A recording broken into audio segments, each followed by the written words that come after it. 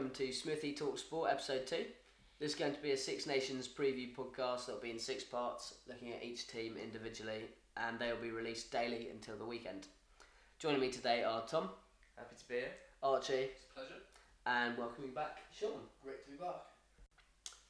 Hello, welcome back to part 4 of the Six Nations preview podcast. We're talking about Italy. I think probably I can guess what everyone's predictions are going to be for Italy. Might as well just get it out of the way now. Wooden spoon for everyone. Yes. I think they might top it.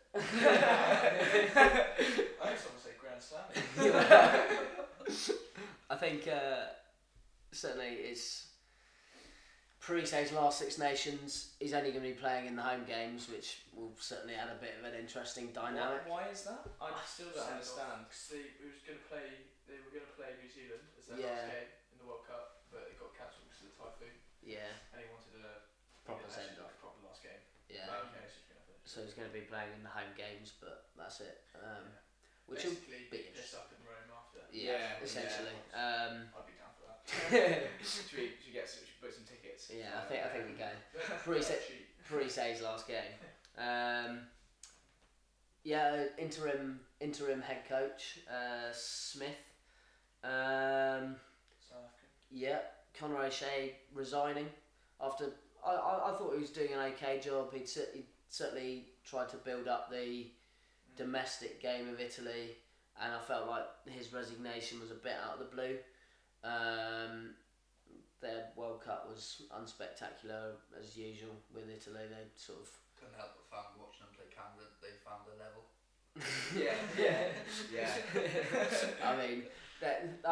they've had some superb players over the years, like Parise, who's been. That's the annoying thing. They've got like 3-4 decent players in the squad.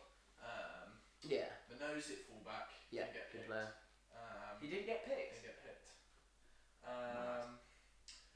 Callum Brady coming through. Yeah. Lost the scrum half. I think now Wasps. Jake Pelledri. So they've got decent players. They're 10. They don't sound Italian, do they? They're 10. Yeah. They're 10. Yeah. Tommaso Allen. Yeah. Tommaso Allen's always Alan, classic good player. Italian name as well. He was actually at the school went to school down the road from me. Okay. Fair enough. Yeah. Didn't know Fair that. play. Tangent. There we go. That's fine. I think it'll be certainly an interesting Six Nations for Parise, and I think it'll be a overall disappointing Six Nations on the whole.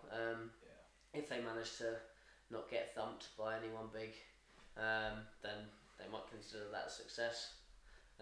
They'll certainly be hoping to spring an upset. I always get the nagging feeling that they might do something against France, because they have done a couple of times, but I sort of doubt that. Hoping for upset against Wales, or at least giving them a run.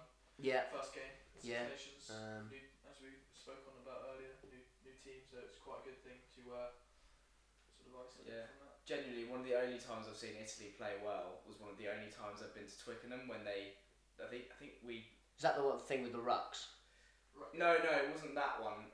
But it was like, I don't know, it was like 2013. They didn't win, but England didn't score any tries, and they scored like a couple of crossfields kicks and stuff like that. Apart from that. Now you come to mention it, I've actually seen Wales draw against Italy.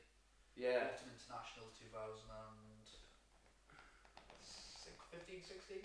Okay, yeah. They drew 12-all. Yeah. Half got injured. I think they've always had one or two good games in them, but whether they will result in any results, I've no idea. Doubt it. And they've always had one or two really, really high class players. Like obviously Parise at his prime would have got into pretty much any team in the world. Yeah. And players like Martin Castrogiovanni and players like that from a few years ago have always been quality. But they've definitely slipped. I think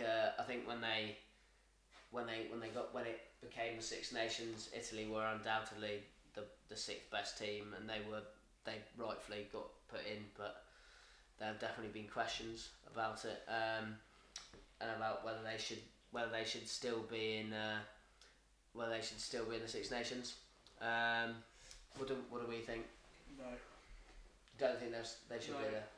Waste do you time think for players. Any other team should be in, or just No. go back to 5? No, go back to 5. They could go down to like a championship level.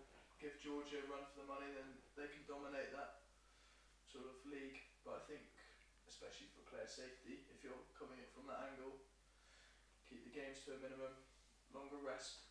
But I think it's just a pointless game, really, isn't it? It's like playing a Barbarians team. At the end of the day, you have occasionally every sort of 2-3 years where they pull something, but even still, you forget about it after they've played. Yeah. Would there be? Yeah.